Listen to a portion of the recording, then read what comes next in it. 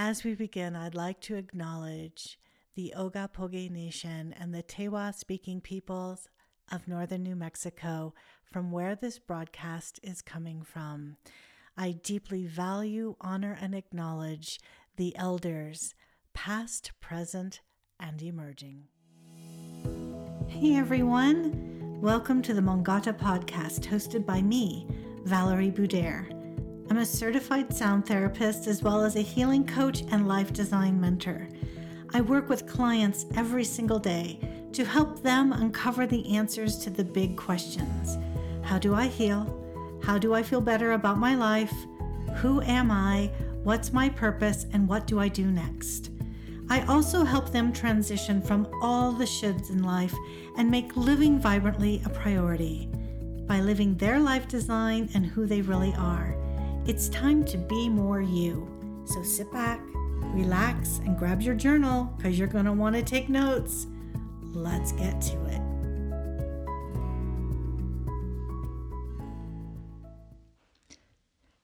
Hi, everybody, and welcome back to the Mongata podcast.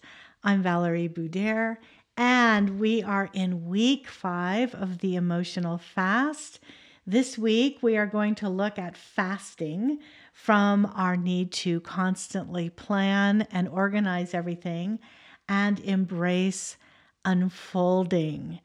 So the way the Emotional Fast series is working is that on Thursdays, we have the discussion of our topic and we really dive in, look at what we're looking at to transform and have some tools to give you for that transformation. And then on Sunday, we have a meditation that matches this week's podcast and class.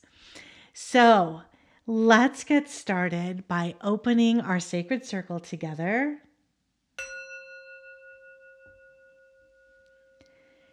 And in our opening today, I would like to do a mindfulness technique. It's not so much a meditation as a technique to bring us into the present moment. It's called Feet on the Floor. And so I invite you now, wherever you're listening from, except in a car or if you're operating machinery. Really, this is your time to explore this podcast. So if you can, get in a chair, placing your feet firmly on the floor. And you can actually do this standing as well, just anywhere where you can get your feet on the floor. And as you are focusing on your feet on the floor, I invite you to focus on how the feeling of your feet touching down actually feels. So inviting you to feel your entire foot as much as you can. Your heel, your sole, the ball of your foot, and your toes. And as you're still focusing on your feet, taking a few deep breaths. So inhaling deeply through the nose and exhaling out through the mouth. Focusing on your feet, taking another nice inhale through the nose and exhaling out through the mouth. And one last inhale through the nose. And exhaling out through the mouth. And as you feel your feet on the floor, you become very present to this moment, and it helps us get out of our head. It also helps us to calm down, especially when you might feel overwhelmed or that your thoughts are racing and you feel like you might be spiraling. The one thing I really like about this technique, feet on the floor, is you can do it anywhere. You can do it barefoot, with socks on your feet, in shoes, and wherever you're at, sitting at your desk, in the kitchen, in the grocery store, really wherever you're at, that you can put your feet on the floor or on the ground, you can do this technique. And it brings us into this present moment quicker than you can know. So, opening today with a quote from author Jodi Picoult, who says, "Anxiety is like a rocking chair. It gives you something to do, but it doesn't get you very far." So today we are going to explore our need to plan every single moment. I'm a planner. I don't know about you. Are you a planner too? But it's this constant need to have things scheduled. For example, I'm a massive planner when it comes to travel. So I might have travel plans 2 years in advance and absolutely looking forward to what's happening 2 years from now. And I'll have several trips planned within that 2 year period, whether that's off to go visit the kids or taking big trips like to Sweden or Scotland or Egypt. So I'm a planner, a meticulous planner when it comes to travel. When the kids were still at home, I was a constant planner for their lives. So, when are the kids going to school? What are they eating for lunch? What homework needs to get done? What's their extracurricular activities? And then as I'm turning down for the night and calming down, I had this never unending to-do list that I would start thinking for the next day. So there's nothing wrong with this type of planning. Is when this type of planning can be a bit dysfunctional and detrimental is when our mind goes into hyperdrive, when we are thinking about every moment, that it has to be perfect, and that we don't want to let anybody down. And our mind ruminates, it can keep us up at night. And it seems like the to-do list never ends, but we have this kind of drive inside of us to get the to-do list done so we can rest. And this is such a normal thing in our society that we don't even red flag it. But is what this is actually called is high functioning anxiety. It is not a diagnosed anxiety syndrome. So high functioning anxiety, it's not a type of anxiety, but rather it's a term that refers to anxiety where each one of us is still highly functioning, but the anxiety lives just below the surface. So think of high functioning anxiety as hidden anxiety. So the people outside of you have no idea that you're anxious. So individuals, people, and I suffer from high functioning anxiety. So I can tell you we're viewed as very successful people. We tend to be high achievers. We don't want to look like slackers or missing details, like every detail is taken care of. We have accomplishments in our list. And so there's nothing from the outside that would let anybody know that we're suffering from anxiety. So it has more to do with our personal and professional life. And we always look rather put together and competent, and we even appear calm. And so kind of going with last week's lesson and podcast about holding it all together, this is the next step in looking at that deeper. So when we have high functioning anxiety, we spend a lot of our time overthinking and ruminating, and we're afraid of failure, and we worry about what other people think of us. So I gave you some examples from my personal life of what that looks like in terms of family and travel, but some other ways that this can show up is, for example, if you are an entrepreneur, especially an online entrepreneur, you're not ready to release that new online course or book or product or do web seminars or teleseminars because details aren't exactly perfect. And you want things to come off perfect, and you're worried about what people are going to think about you. And I have a coaching friend who's also an author at Audrey Press, Donna Ashton, who was really so helpful in moving a project forward, saying, people just don't care. Just get out there, start teaching, start talking, start producing your book, start producing your playlist, your courses. Just get out there, be your authentic self. So these are some ways in our professional lives and in our private lives that high functioning anxiety shows up. We have a constant mental to-do list. And for my own, it actually looks like a teleprompter on a TV show. It just kind of keeps scrolling up. And I can get to the end of the day and say, I didn't get everything on my to-do list done, and feel like a failure. However, of the 200 things on my list, that's an exaggeration. I got 15 things done, which in itself is a lot.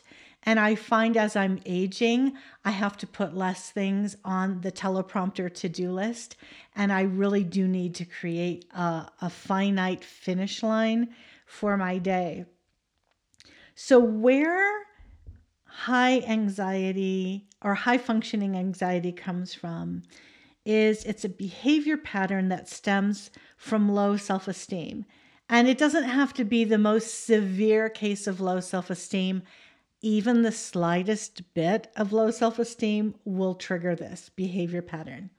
So people who have high functioning anxiety feel that if they stop doing, thinking, running through their list, that they may not matter anymore, that the world as they know it might fall apart, things won't get done, and that will be really a big ordeal because they'll be letting people down.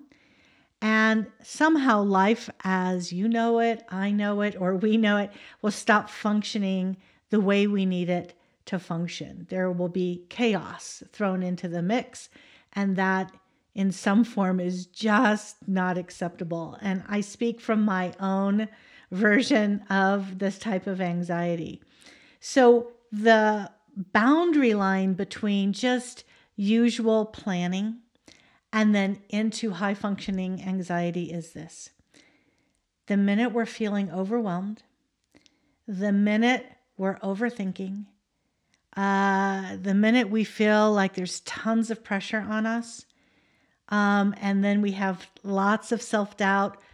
Are people going to be happy with this? What if somebody's unhappy? What if this doesn't come off the way I want it to? So that's what's going on the inside. Overwhelm, overthinking, lots of pressure and self-doubt. And then the way that manifests out into our everyday life is that we appear hyper detail oriented. We have everything planned down to the next nanosecond. Every detail in that nanosecond is thought of, including what could go wrong, right? And the B plans and the hyper detailed B plans, C plan, D plans that go with that. We appear that very successful, we've got it all together, and we're very calm on the outside. So this line, the minute you feel overwhelmed, overthinking, pressure, and self-doubt, you are now in the high functioning anxiety range. And this can leave one feeling exceptionally exhausted because we just keep trying to push through the experiences that we're having on the inside. You think, let me just get through this family potluck. Let me just get through chairing the school PTA board. And then I can exhale, I can breathe, I can relax.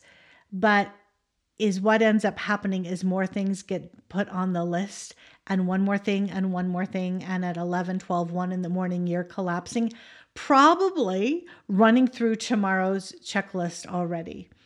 So this is not a fault. We just want to have an awareness of this and really being kind to ourselves that we are just doing the best we can to show up for our work, our family, our friends, and those organizations that we give our time to, right?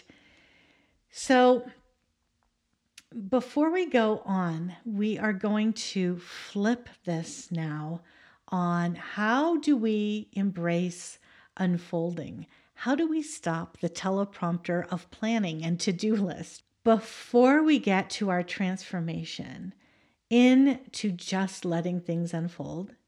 I want to take a break. And when we come back, I have a beautiful poem for us to get started in that transformation. I have created this beautiful mindfulness meditation for beginners ebook.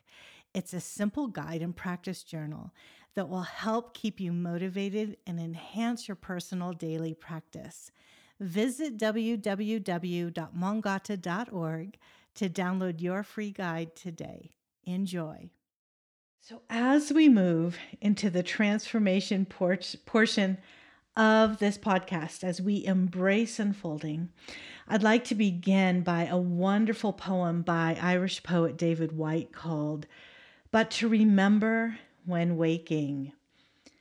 In that first hardly noticed moment in which you wake, coming back to this life from the other more secret, movable, and frighteningly honest world where everything began, there is a small opening into the new day, which closes the moment you begin your plans. What you can plan is too small for you to live. What you can live wholeheartedly will make plans enough for the vitality hidden in your sleep. To be human is to become visible while carrying what is hidden as a gift to others. To remember the world in this world is to live in your true inheritance. You are not a troubled guest on this earth. You are not an accident amidst other accidents. You were invited from another and greater night than the one from which you have just emerged. Now, looking through the slanting light of the morning window toward the mountain presence of everything that can be, what urgency calls you to your one love? What shape waits in the seed of you to grow and spread its branches against a future sky? Is it waiting in the fertile sea, in the trees beyond the house, in the life you can imagine for yourself, in the open and lovely white page on the writing desk? Again, this is a beautiful poem by David Whyte called "But to Remember When Waking." And I will put a link to David Whyte's site if you want to explore him more. So, what can we do with ourselves who love to plan every moment of every day while having a little bit of anxiety? So here are a few tips to help with our high functioning anxiety. So number 1, don't do more today than you can recover from tomorrow. We often put too much in a day and push ourselves way too hard. We think, let me get everything on my to-do list done and then I can relax. The problem is there are too many things on the to-do list and the end never comes. We also start thinking about tomorrow's to-do list and start working on that. We don't want things weighing on us tomorrow and completely miss our body's cues that it's ready and time for us to rest. It's time to reflect and tune in. So setting boundaries around email, social media, or text before the end of the day. How many times have you said, let me check my email one more time? And then there's a load of emails and you end up working on those. And then the night passes you by and you go to bed late and there's really not this buffer zone of unwinding and relaxing. So ask yourself the question, will I be able to rest and recover if I look at my email, my texts, my social medias, answer this call? Or is it time to just let it rest until tomorrow? Number 2, let go of the pressure and the outcome. Just letting things unfold as they want to. We can add so much pressure on ourselves along with outside expectations and pressures. So ask yourself, what pressure am I putting on myself? Is it a logical amount, or is my mind ruminating? Is my stomach churning? Can I not move past this obsessive thought in my mind? Putting pressure on ourselves is a way to mentally control outside circumstances, to help us create this sense of safety. Also to prevent failure and negative consequences. But do those things really need to be prepared for? So, are these life and death situations? Tell yourself, I'm going to show up and just do my personal best. This can relieve the pressure valve and just let go and allow whatever happens to happen. And a real key point for me in my unfolding into just letting things be is to actually delegate and call in helping support, saying, can you do this? Can you bring this to the potluck? Can you bring the napkins and the cups and the plates? Or I always, whatever I'm doing, create a team and I delegate. So even if I need to see how everything is going, there's other people doing specific tasks. And that has really relieved my own personal pressure valve. Like we mentioned last week, say no more often and even practice saying no. And when you set a boundary by saying no, you are actually saying yes to yourself. You are deserving of that. You are worthy of that. Saying no means saying yes to yourself and giving you that space to bring in what you're wanting to bring in. Sometimes that's just simply rest and non-doing. Number 4, increasing your emotional awareness. So emotions actually drive our behaviors. We don't know how to process our emotions. This culture, our beloved culture, does not teach us how to process our emotions.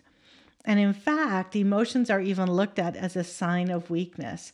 How many times were you told as a kid, just suck it up, don't cry, you're being over dramatic? And maybe you've even been told that as an adult. You're too much. You have too much emotion.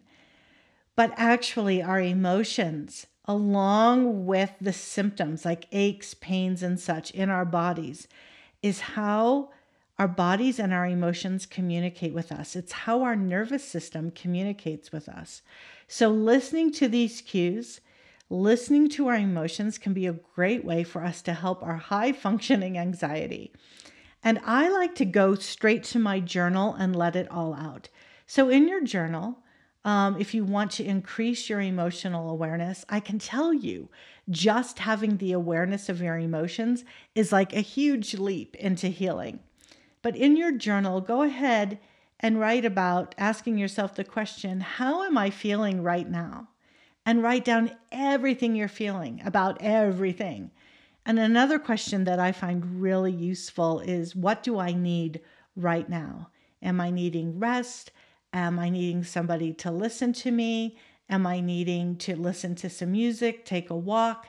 Really checking in with yourself and starting in your journal. What do I need right now? Okay, number 5, do the thing that you're most afraid of. Do the thing that scares you most.